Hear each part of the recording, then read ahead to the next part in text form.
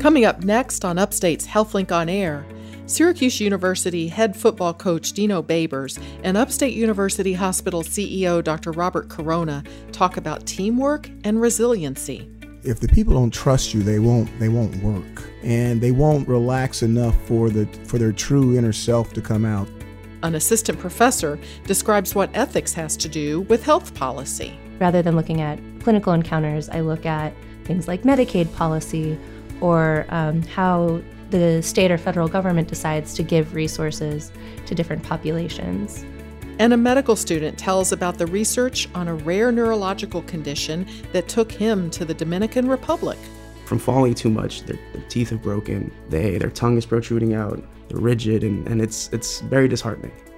All that, plus a selection from The Healing Muse, right after the news.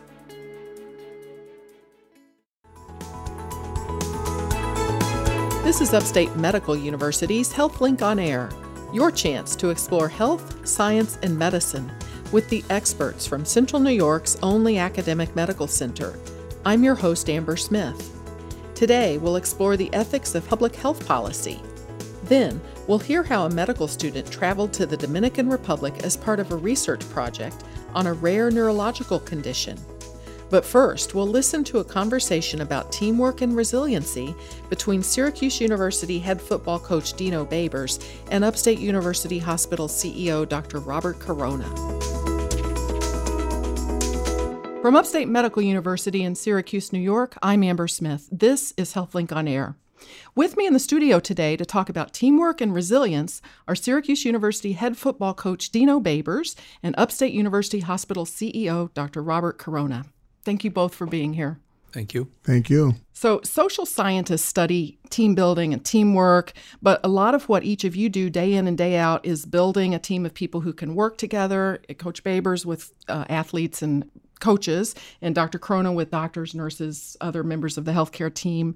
So I'd like to explore the similarities and differences with each of your approaches, because I think listeners can kind of learn from both of you.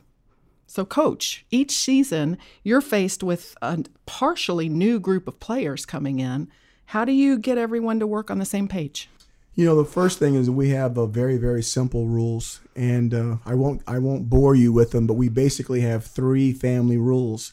And if you can handle those 3 family rules, then you have a chance. You have a chance to be able to be embraced within the family and to be able to function with the family. And we talk about how important our surname is. It's so important that the surname that your father gave you, that you make sure that you don't disrespect that surname, or you make that surname better than the way he gave it to you, better than the way you found it. And then with that surname, we talk about our family and our football team, which is Syracuse University. And you need to also, when you put on that jersey, you need to understand that that's also part of your surname, and that you want it to be better than the way we gave it to you. And you want to do a better job than the person in front of you. So we're always striving to be the best that we can be and to never settle. And then Dr. Corona, it's almost like you've got a bunch of teams that are part of a bigger team. What's your strategy to get everyone thinking the same? I'd like to say that I'm as good as the coach. My dad, I mentioned earlier today that my dad was a coach, and I watched a similar thing. So I feel like running a hospital is a lot like being a coach. It's a wonderful position. It's a humbling position. But one of the things we do is we talk about what's your pulse when you come into work. And we use the acronym PULSE to have the individuals understand what our valued behaviors are. And our valued behaviors encompass people for the P. Sure. Coach was telling me about trust. We use U for understanding as well. And we communicate with the intent to understand one another. And then L, I first said that was for leadership because everybody's a leader at every level. But more recently, I've positioned it as loyalty to the institution.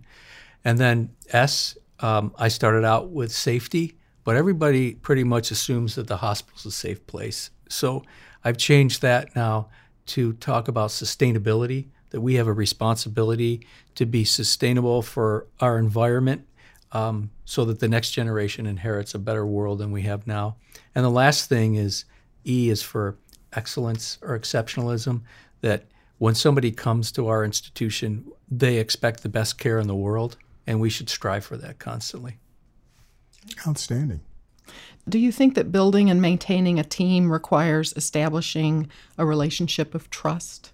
How important is that? You know, if I think that's the key, that you have to.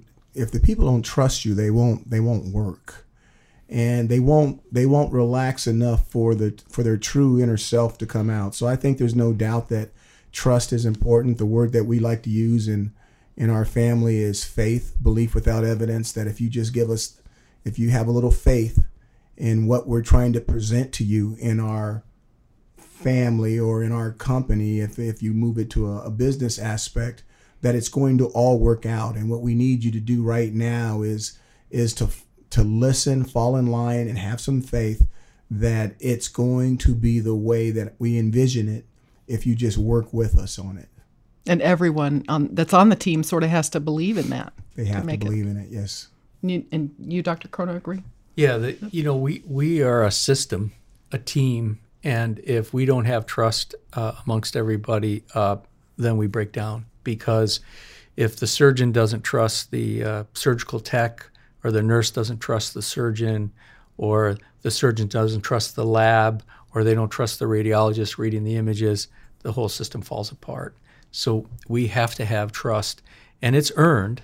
You have to earn people's trust, but you have to have it or the system fails. Now, what happens to individual identity on a team? Is there room for personalities? Is there room for differences of opinion on a team that functions well? What we say is when we're in a room as a team, we can disagree with one another. We can have different personalities. And once again, I'm a wannabe coach, but I say, look, we can have dissenting opinions. When we walk out of this room, game face on, and we're all together, and you can't break us down. Game face. That probably resonates with you. It does. I wanted you to answer that one first because I wanted to rotate. But the thing I love about it is you have, in our business, we have our last names on the back, but we have the school's name on the front.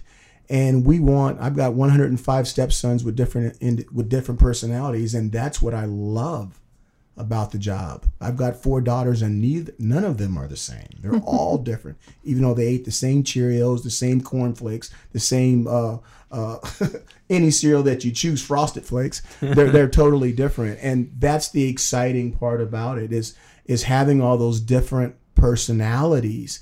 That doesn't make us weaker. That makes us stronger.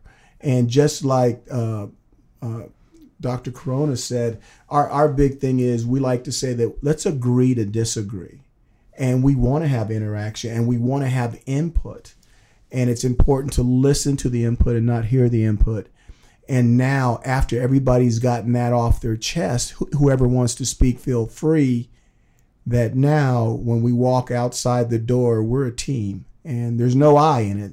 I know there's an M and an E, but there's no I. And we're all on the same page, and we need to be moving in the same direction. So Dr. Corona is a neuropathologist, and I wanted to ask if there's something inside our brains that sets us up to either be or not be team players. Is there any pathology that sends someone off from birth into one direction or the other? So we've achieved as a species because of our ability to act as a team. We're not the fastest animals. We're not necessarily, well, I guess maybe we may argue that we're the smartest, but some people may debate that. But we do work best as a team.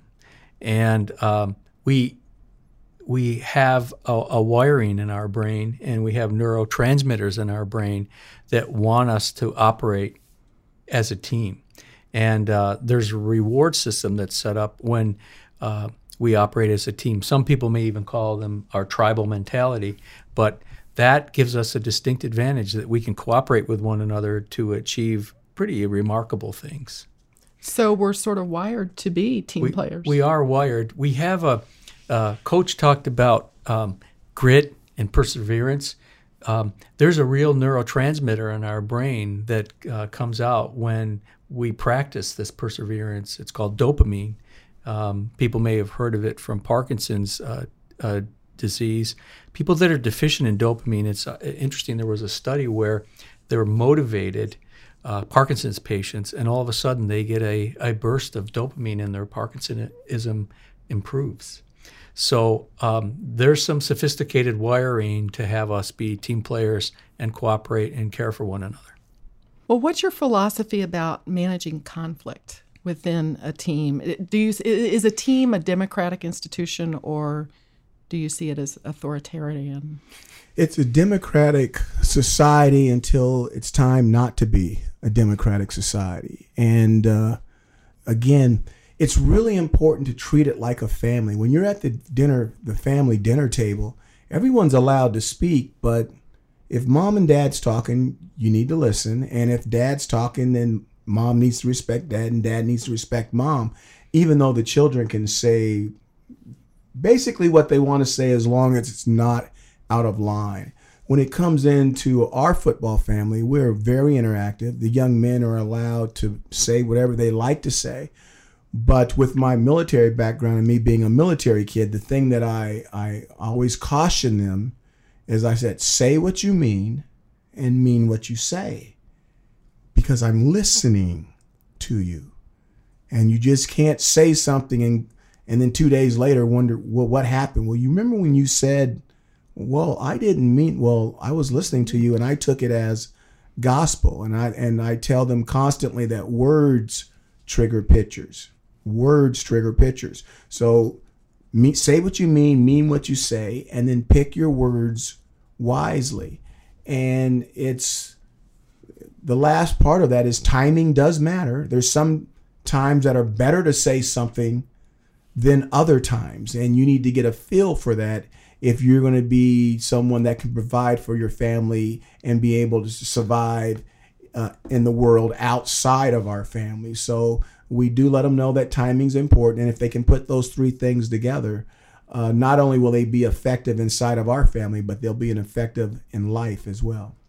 You're listening to Upstate's HealthLink on Air. I'm your host, Amber Smith, and I'm talking with Syracuse University head football coach Dino Babers and Upstate University Hospital CEO Dr. Robert Corona. We've been talking about team building and the similarities between sports teams and healthcare teams, and now I want to shift to talk a little bit about resilience. In terms of being able to bounce back from adversity, I want to ask each of you how you go about instilling this trait in the people that you work with. And Coach, you work with young adults who are still somewhat impressionable. And so do you see your task sort of as confidence building or something more in terms of building resilience? First of all, I think some of them have it in them, some more than others. And what I've got to do is I've got to find a way to weigh it. I have to find a way to measure it, because I need to make sure that everybody's cup is pretty close to full. Because if they don't have it, it's going to be hard for them to stay with the rest of the group. I almost look at it like a wolf pack. And you're a wolf pack. You're only as good as the wolf next to you. But you've got to be able to travel great distances for us to be able to do the things that we need to do to feed each other. And we're constantly building these guys up with strength and nutrition and all these other things. But to get back to the question, they have to have that sometimes it's hard medically to figure out what it is. Or as some people would say, they have to have heart. They have to have that non-quit attitude in them. Or when they get on something, they just won't quit. And I really believe a lot of that has to do with, as crazy as it sounds, winning and losing. Some people accept losing as a game of chance and it happens, and then other people lose and they just can't. Yes, they lost and they walked out, but it hurts so bad that they never want that feeling again. And I've been fortunate to win quite a bit in the business that I'm in, and I do remember some of the wins, but I can guarantee you I remember almost all of the losses. And I think to be not a bad loser, but a sore, I won't forget loser, I think really helps you in being a consistent winner. And the last thing I'll say is, it's really big in our family that we talk about being consistently good, not occasionally great. Someone that we can wind our clock by day in and day out. You're going to be there for us. And I think that ties in with that wolf pack mentality. And then, Dr. Corona, in this medical setting, you've got high levels of expertise and the potential or guaranteed high stress situation. How do you choose people who are going to be able to thrive in that sort of setting? I define resilience as the ability to bounce back, because we're inevitably going to fail. We're in an imperfect science and medicine, and it's very important that, a neurosurgeon or a heart surgeon that tried their best to save a life, sometimes nature wins, and you can't defy nature. It's time. And if our surgeons or our internal medicine or pediatricians have what they would perceive as a failure, if they go into a depression and they can't take care of patients moving forward, they're not serving the public like they should. So it's very important to have that ability to bounce back, because we will fail, and we try not to. We try our best, and I think most patients understand that.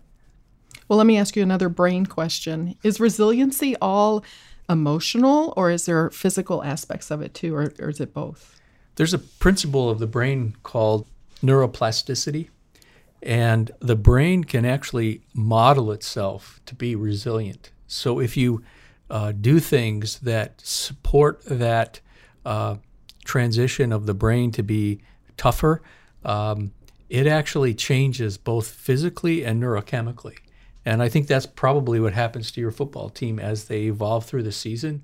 They're starting to build that grit and that stick-to-itness, and that's how the brain will continue to operate. And you have to keep nourishing that, because if you don't, you start to lose those neurotransmitters, and then the brain will regress back, and that often leads to sometimes depression. Because you're not, you talk about how physical activity improves your mental health. It's because you're creating these neural connections and these neurotransmitters, the dopamine I was talking about, that comes from hard physical activity. And that supports the mental health that has to come from building a team. And Coach, you've got all kinds of physical activity with your guys, right? Yes, ma'am. So. I've got a great excuse to give them more now, based off of what Dr. just don't said. When you're making them sprint, don't tell them I said so. It's amazing what the body can do, and I think the key is, and I'm talking about my young men on the football team right now, is that you never want to neglect what they're capable of doing, but you don't want to harm them, but you've got to show them that they can do more. And it makes me think about, there was a commercial on TV, and I can't remember, this guy was in a weight room and he was lifting a weight and he was saying more.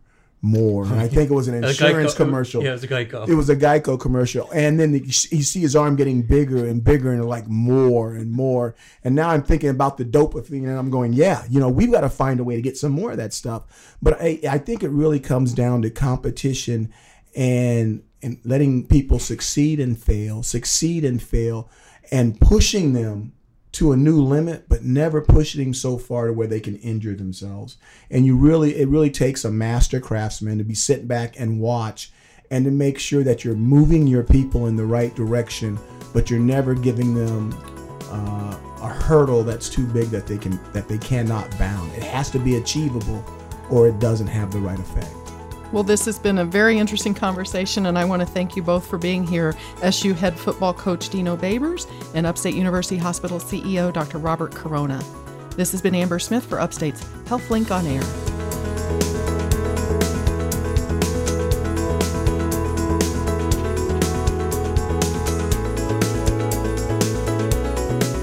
Coming up next, ethics and public health policy. You're listening to Upstate's HealthLink on Air.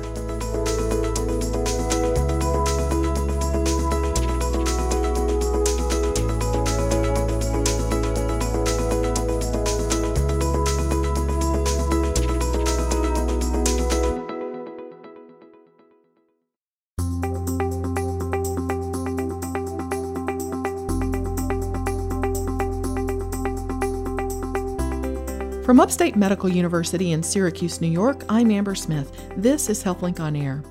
Today I'm going to talk about some healthcare policies that have been in the news recently with someone who focuses on the ethics of these policies. With me in the HealthLink on Air studio is Rachel Faby, an assistant professor in bioethics and public health and preventive medicine at Upstate. Thank you for being here. Thanks for having me.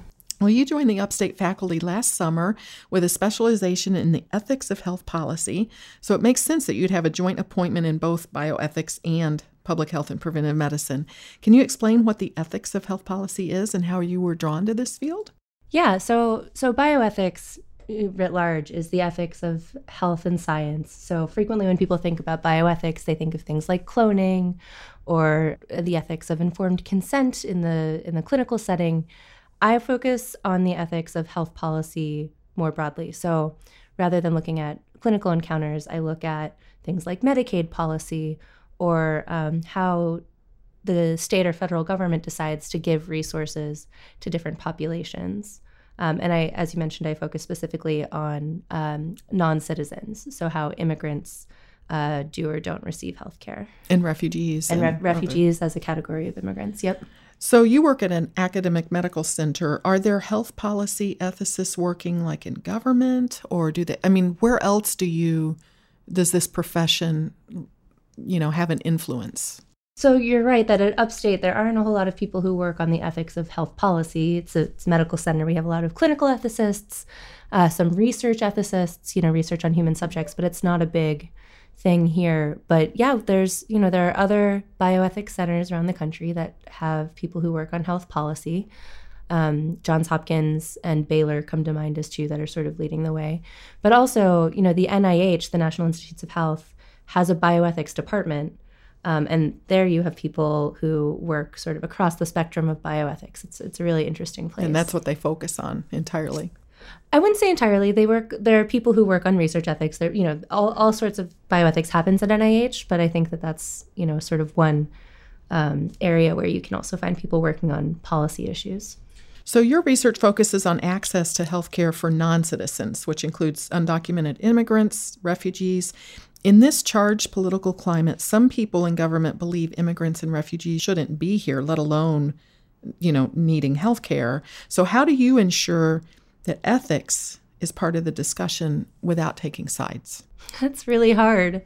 I don't know that it's my job as a bioethicist not to take sides. That's sort of a debate in the bioethics community. Should we be engaged in advocacy or activism, and is that an appropriate role for an academic bioethicist? But in my own work, I do work on the access of healthcare, specifically for undocumented immigrants. I think it's an interesting question whether their immigration status is relevant to whether they should get healthcare. In bioethics, we might say morally relevant. And there are a number of moral and political theorists out there who would argue that immigration status is morally irrelevant, and what matters is that people live in our communities. They're our neighbors, they're our friends, they're our coworkers, they go to church with us, those sorts of things. And that's what's morally relevant, is those social connections. So when we're giving out public resources to people, it should be on the basis of these important social connections rather than on, sort of the arbitrary question of where you were born. I know that's not an argument that's accepted by everyone, but that's sort of, I'm convinced by it. I find that to be a very convincing moral argument for how we should be just giving out public goods. See, I think of ethics as the study of, right and wrong, good and bad, black and white, but you've got people on both sides of this issue, some that think, America should help people in need, and some that think America should just take care of its own. But so do ethicists, do they look for a middle ground, or do they look to tell us which belief is right and which one is wrong? There are a number of schools of thought on that as well. In my own work, I'm an empirical bioethicist, which means I don't do a whole lot of theorizing. I collect data, and I use that data to inform my arguments, right? So I might interview someone about the experience of providing care to an undocumented immigrant under policy constraints that limit what they can provide to them, which is actually what I did in my most recent project. I interviewed providers who see pregnant undocumented immigrants. in different states that have different levels of generosity in their benefits that they provide to these women. And, for a number of providers, what I heard again and again is, I am a nurse, I'm a doctor, it is my job to provide care to people who need it, and their immigration status doesn't matter because my professional calling is to help people. And when I encounter these policies that restrict what I can do for someone, that tension is really distressing to me as a provider. I want to give the best care I can, and when this policy says, well, you can do an ultrasound and you can provide care to the baby, but you can't help with the mom's morning sickness because of policy restrictions, that's really hard for people who want to treat all of their patients the same. And that sort of comes back to that question of whether immigration status is morally relevant when we're providing health care. Let's talk about the public charge rule, because that's something else that you've spent some time looking into. Can you describe what that is? Sure. So the public charge rule is a Department of Homeland Security policy. It's DHS, where when they're determining whether someone can become a legal permanent resident, so someone who is an immigrant who does not yet have a green card, currently when they're making that determination, they ask whether that person is likely to become a public charge, which means primarily dependent on the government for subsistence. And when they do that calculation as it is now, what they're looking at are things like, have you received cash benefits, so temporary assistance for needy families, and have you received long-term care at government expense? And those are the only two things they consider when they're making a public charge determination. And if you've received those things, they can determine that you're likely to become a public charge and deny you a green card. So that's sort of the backdrop against which this proposed change has come down from DHS. They're proposing to change what they consider when they're making this determination. So in addition to cash benefits and long-term care, they're going to look at and these are legal immigrants. I should mention these are not undocumented immigrants. We're talking about people who are here legally but do not have a green card yet. Now they're going to look at both, the cash assistance and the long-term care, but also potentially the use of Medicaid, the use of Medicare, the use of Supplemental Nutrition Assistance Program or SNAP benefits, that's food stamps. They're potentially going to look at whether their children have used the Children's Health Insurance Program. So there are a bunch of new programs that people are eligible for. They're allowed to use these programs under U.S. policy. They're going to look at, maybe, if this rule becomes official, whether someone has used these programs in making that public charge determination and could potentially deny someone a green card if they've used those programs. And the concern in the public health community is that if this rule becomes official, right now it's just in a proposed status, but if they finalize this rule, a number of people who are eligible for these programs are going to disenroll, and they're going to stop getting Medicaid. They're going to stop using food stamps that they need to stay healthy, and they need to keep their families fed. And that's going to really harm the public's health, not only because it's bad for the immigrants themselves to withdraw from these programs and no longer have access to these benefits, but also because if they become sicker and less productive, that's bad for everyone. Illness is contagious, and a lack of economic productivity hurts everyone. And so you can make both arguments, right? That we should provide these benefits because people need them, and that's the right thing to do. But you can also make these more practical arguments about it's also bad for citizens if people are withdrawing from these programs that they need. You're listening to Upstate's HealthLink on Air. I'm your host, Amber Smith, and I'm talking with Rachel Faby, an assistant professor in bioethics and public health and preventive medicine at Upstate.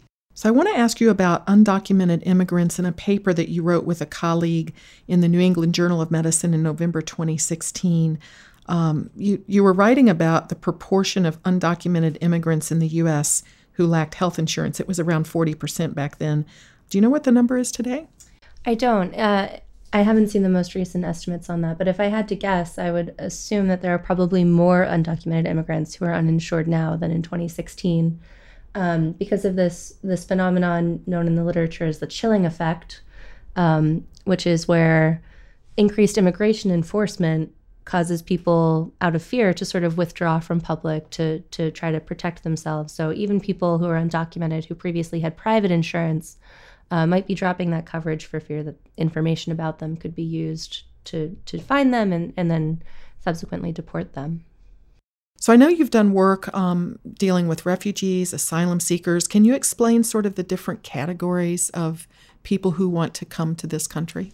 Yeah, so we have sort of a broader umbrella category of humanitarian immigrants, and that's people who are afraid to be in their country of origin because of fear of persecution or violence on the basis of race or religion or nationality or any of these things. So a refugee is someone who has left their country of origin. They're now in a second country and they want to come to a third country. So maybe they've left Syria, now they're in Lebanon, and they'd like to come to the US or they'd like to go to Germany. And the UN has granted them official refugee status because they've evaluated their claims and said, yes, you have a credible fear of being in your home country. And so the US each year sets the number of refugees that we'll be admitting, which means, we'll screen them. It's usually a 2-year process to get through all of the levels of screening to become a refugee. Does it just go by number of refugees or does it go by number from each country? It depends. So every year the number is set differently. Recently, there's been a shift in the way that number is determined. It used to be determined as sort of a process between the State Department and the refugee resettlement agencies in consultation with Congress. Under the current president, that process has kind of changed, and now the Domestic Policy Council within the White House is determining how many refugees we should be admitting and kind of telling the State Department how many refugees we should be admitting. And Congress is kind of expected to rubber stamp that rather than really consult. So we've seen the number of refugees admitted decline recently. Under President Obama, it was averaging 75,000, 80,000 people a year. In his last year, he actually tried to increase that to 110,000 people because of the Syrian refugee crisis. And that was he initially set that number for 2017. He set it in October 2016. So then when President Trump came in, he took that number down by half. It went from 110,000 to about 55,000. The following year, they set it to 40,000. And this year, they're proposing, I think, 30,000. So that number has declined by by a significant margin in the last couple of years. Well, asylum seekers have been in the news lately. We've learned about children being separated from their parents at the border, which is obviously an emotional situation. Is there a role for health policy in what's happening at the borders? Yeah, so there's, just to clarify quickly on the distinction between refugees and asylum seekers. So refugees are in that second country trying to get to a third. To be an asylum seeker, you have those same fears of persecution and violence, but you're at the U.S. border or you're already within the U.S. border, and you're trying to seek the protection of the United States. So a lot of the women and children that we saw separated last summer were asylum seekers. They were running from gangs and violence in their home countries and trying to be protected in the U.S. And I think there are a number of sort of health questions there. A lot has been written about sort of the long-term mental health effects of separating children from their mothers, both on the children and on their parents. So just in terms of good health policy, separating families like that is a terrible idea. It also, and this is a more sort of clinical bioethics question, so not one that I typically work on, but something I've thought a lot about, is it puts the providers, the clinicians who are in those detention facilities in a really bad spot, because again, they have these professional norms of providing the best care and trying to maximize the health of their patients. So they see how, the effect of these actions of separating families, they can see the effects of that on their patients. And again, they're in that sort of distressing spot where there are requirements of policy that conflict with how they see their jobs. Well, thank you for being here to talk about these issues. I appreciate knowing that you're here at Upstate and that you're looking into things like this. My guest has been Rachel Faby. She's an Upstate Assistant Professor in Bioethics and Public Health and Preventive Medicine. I'm Amber Smith for Upstate's podcast and talk show, HealthLink on Air.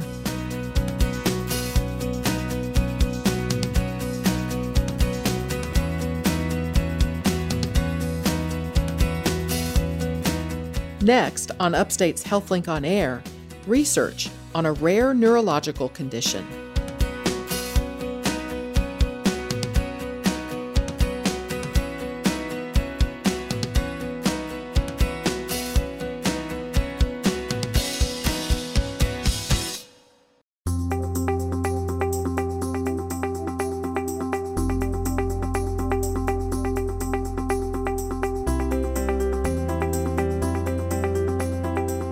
From Upstate Medical University in Syracuse, New York, I'm Amber Smith. This is HealthLink on Air.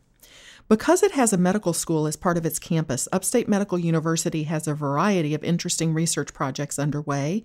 And today I'm going to speak with a student who's investigating a rare neurologic condition that has shown up in a cluster of people living in the Dominican Republic near the Haitian border. HealthLink on Air welcomes Alfred, or AJ, Espinosa. Thank you for being here. Hey, Amber, thanks for having me. It's a pleasure and an honor to be here. Well, this rare neurological condition, pantothenate kinase-associated neurodegeneration, what is that? For short, let's just say PCAN. PCAN, okay. I'll just give you a brief history on it. It was first described by two physicians, German physicians, in around 1922, Dr. Halliburton and Dr. Spatz. And they described it as the Halliburton-Spatz syndrome. But let's fast forward a little bit. And since they were both part of the Nazi regime, we decided to change the name to PCAN. So that's how we have the name today. Was it found in Germany? You said it was German Not that it was physicians? found. It was just described. Or described, It was first okay. described in Germany. Okay. I believe it was a family of 5. Family of 9, actually, with 5 affected. Okay. So they were the first to describe it, and they had the naming rights. But PCAN is part of a group of neurodegenerative disorders known as NBIA, which stands for neurodegeneration with brain iron accumulation. And as the name implies, there's an accumulation of iron in the brain. Of iron, like... Yeah, the actual, like the metal, the element. And it accumulates in an area of the brain known as the basal ganglia. And the basal ganglia is a group of structures, primarily cell bodies, that is best known for its involvement in facilitating movement, and it's also found deep within the cerebral hemispheres. And there's one structure I want to focus on. It's from the basal ganglia. It's called the globus pallidus. Can I ask you something first? Of course. How does the iron, are people eating iron what makes them get this iron accumulating in their brain? They have a mutation in their gene. It's a gene known as a PANK2 gene. And the biochemistry behind it is complex, but that mutation, what happens is that they have just a buildup of iron. So it's not that they're adding anything. It's iron that's already part of us that just doesn't get dealt with by the body. Exactly. Properly. Normally we Okay. have a way of processing or metabolizing that iron, but due to this faulty gene, they accumulate it. And the area they accumulate it in is in this basal ganglia. So how does a person with this disorder discover that they have the disorder? Like what sorts of symptoms might they feel? So it depends. There's 2 phenotypes. And phenotypes is observable characteristics of the disorder, right? The first we have, let's talk about classical. Classical is primarily seen when you're in the first decade of life, classical PCAN, and you start falling at the age of 5. You just start falling, you start running, you fall, and your parent starts to notice that you are just not as active and you're more clumsy than you should be. So they bring you in and a doctor takes an MRI, and what he sees is a very interesting image. It's known as the eye of the tiger sign. And you can, in the MRI, see the buildup of iron in the basal ganglia. Huh. And it would be best to have a photo to show, right? But if you were looking at the surrounding structures around the basal ganglia, it looks like the face of the tiger. And the basal ganglia itself, with the iron deposits, it looks like the eye. And that's the primary way they use to diagnose PCAN. Can a neurosurgeon go in and just remove the iron deposits? And It doesn't work. Doesn't work that way? No, it doesn't. It would be amazing if it did.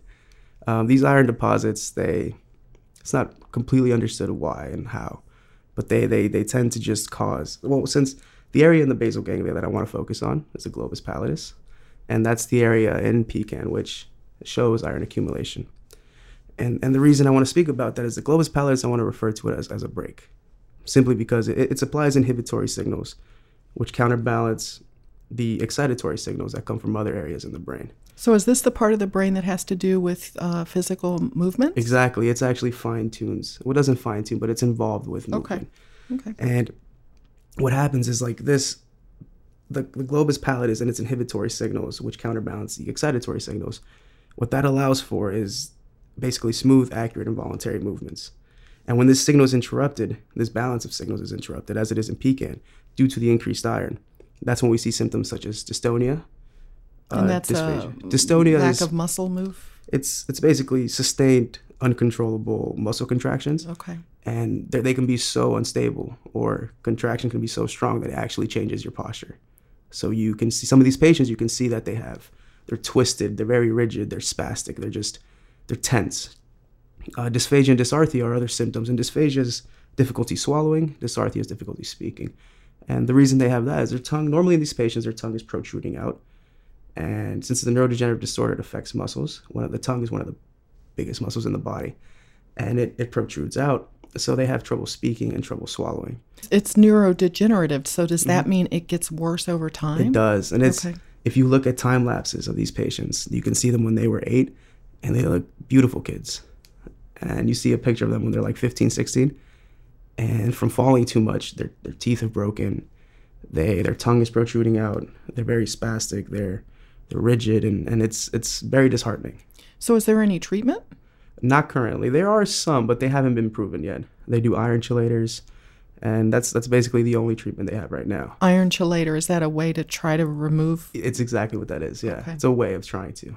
But since there's a barrier around your brain, the blood-brain barrier, and it's very hard to get drugs to pass through that barrier. So it's very hard to target the actual symptom. And you don't want to, give someone iron chelators too, because you can make them anemic if, you don't really target the brain. This is Upstate's HealthLink on Air. I'm your host, Amber Smith, and I'm talking with medical student AJ Espinoza about his research on a rare neurologic condition, PKAN. So talk to me about the epigenetics of PKAN. Epigenetics is a complex word, and I like to translate it. Well, the literal translation of it is above genetics. And the scientific meaning is the study of changes in humans caused by modifications to gene expression rather than alterations to the genetic code itself. I understand that's a mouthful, but this is the best way I can explain it. Let's use a scenario. Let's say you have an identical twin, and at birth, you two were separated. God forbid, but you two were separated. And you grew up in a nice suburban area with all the resources you needed to succeed, were well-fed, well-nourished. Your twin, on the other hand, your identical twin, grew up in the opposite spectrum of that. He did not have the resources to succeed, was not well-nourished, and not even well-loved. Some magical occurrence, you guys meet 50 years later, and there's a scientist there, and he decides to look at your genome. He takes some DNA sample sequences and looks at your genome. What he will see is that both your genomes are similar. Or actually, they're both the same. However, the modifications to that genome are different for both of you. The way I can best explain that is, let's think of the genome as a paragraph. So you and your identical twin have the exact same paragraph with the same letters, the same words. However, the spaces and punctuation in your paragraph are different from that of your identical twin, which ultimately can affect the expression of, or the interpretation of that paragraph. The same thing with your genome. The genome, the spaces and punctuation in your genome compared to your twins are different, which causes a different expression of genes. So bringing that back to PKAN, what I'm trying to get to is that we have patients on opposite end of the spectrum when it comes to symptoms. Some of them, they both have PKAN, but some of them have very severe symptoms, others have not so severe symptoms. Why is that and how? And that's the question we're asking there. That's another reason we're there. We believe that there's some kind of epigenetic interplay going on here. And to pursue this hypothesis, we are looking to perform a whole exome sequencing in hopes of looking for possible genetic interplay. So whole exome sequencing, is that a genetic test? It's basically looking at the paragraph. Oh, okay. And looking at where the punctuation and the spaces are in your genome. And that's one of our goals, is doing that and trying to understand why some have some very severe symptoms to the point where they're wheelchair bound, while others can walk. And it's very interesting. Now, what is the theory about why this disease is showing up in a cluster of people living in the Dominican Republic near the Haitian border? So that's actually the most interesting part, and one of the reasons we're there. I want to mention that the prevalence of PKAN, the amount of times you see it in the population, is about 1 in a million. That's worldwide. However, in this population, this remote town known as Barahona, Cabral Barahona, is about 15,000 people.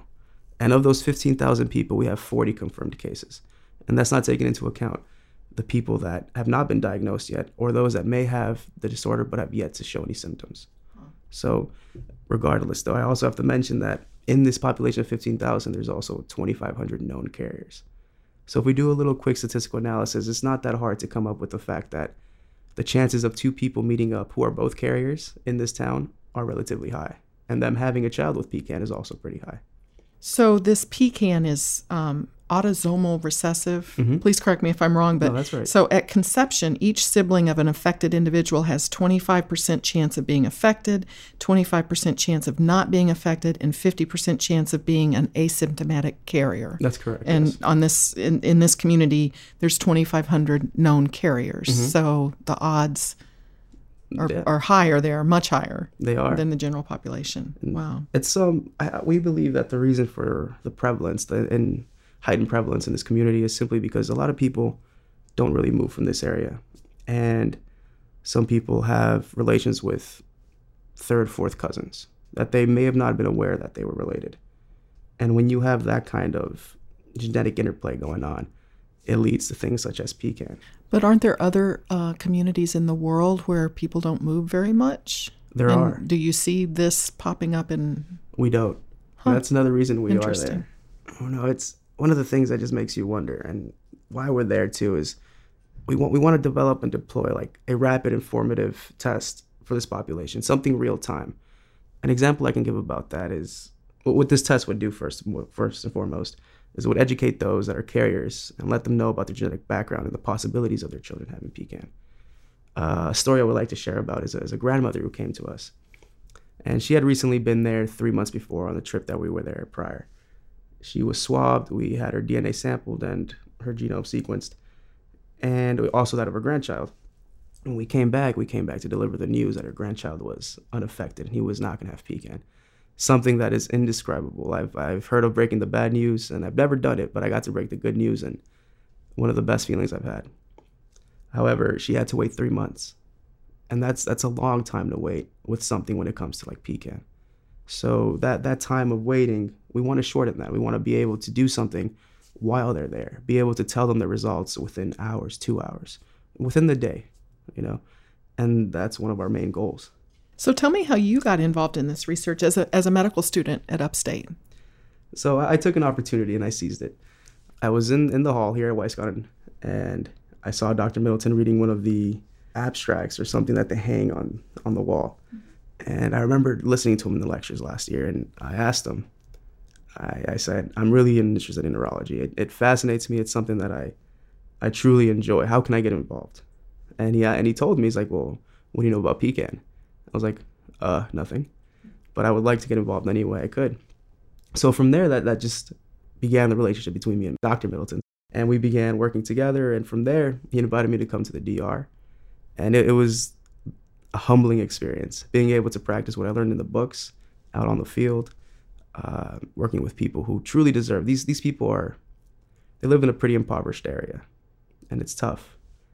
And just being able to work with them and supply what they want to know, it's a humbling experience. Is it difficult to work on something that it's such a devastating diagnosis? Is it hard to work in that area? It's definitely tough. It's definitely a tough thing to see patients like that. You would imagine that having this type of disorder, you would be very, distraught. You would lose hope.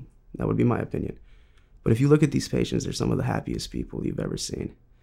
They may be twisted, rigid, and spastic, but they're smiling. They're having a great time. And that's another thing I would actually like to mention. Thank you for mentioning it. Is that, even though you have all these symptoms, dystonia, dysphagia, dysarthria, these patients, like their cognition is typically spared, so they can understand everything. They can think. They can feel. They can be empathetic, right? And I want to bring up the video "Tough as Iron" because I think it captivates a beautiful moment in which there's a patient, which I actually had the experience to meet, and she is there holding on to a picture of herself graduating from an academic institution. And even though you can clearly see the symptoms on her, how she's twisted, how she's super just tight, you can see just the gratitude and the appreciation, the happiness in her face from her academic achievement, and it's a beautiful thing to look at. And this scene is like a perfect reminder of a quote mentioned in the video about these patients, and it goes, "They are prisoners in a body which refuses to obey their own commands."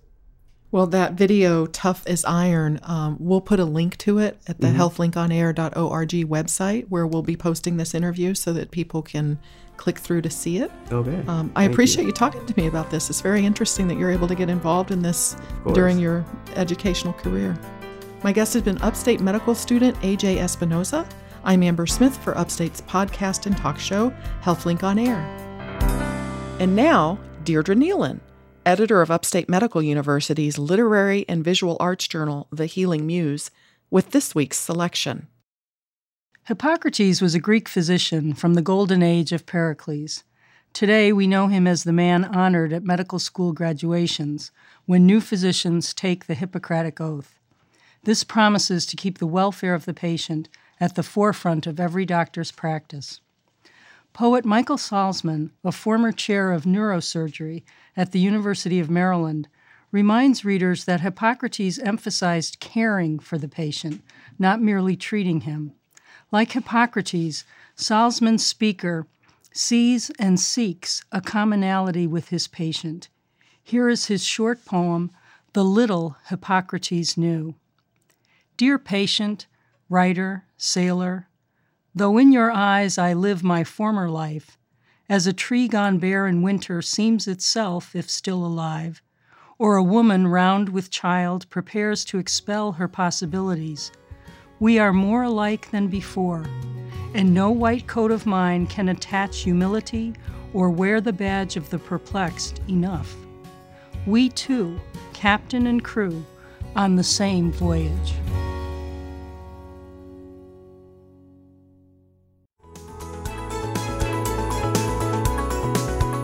This has been Upstate's HealthLink on Air, brought to you each week by Upstate Medical University in Syracuse, New York. Next week on HealthLink on Air, a special episode devoted to early-stage breast cancer with a medical oncologist, surgeon, radiation oncologist, and patient. If you missed any of today's show, listen on demand on our website at healthlinkonair.org or find a podcast in iTunes and other podcast sources by searching for one word, HealthLink. I'm Amber Smith, thanking you for listening.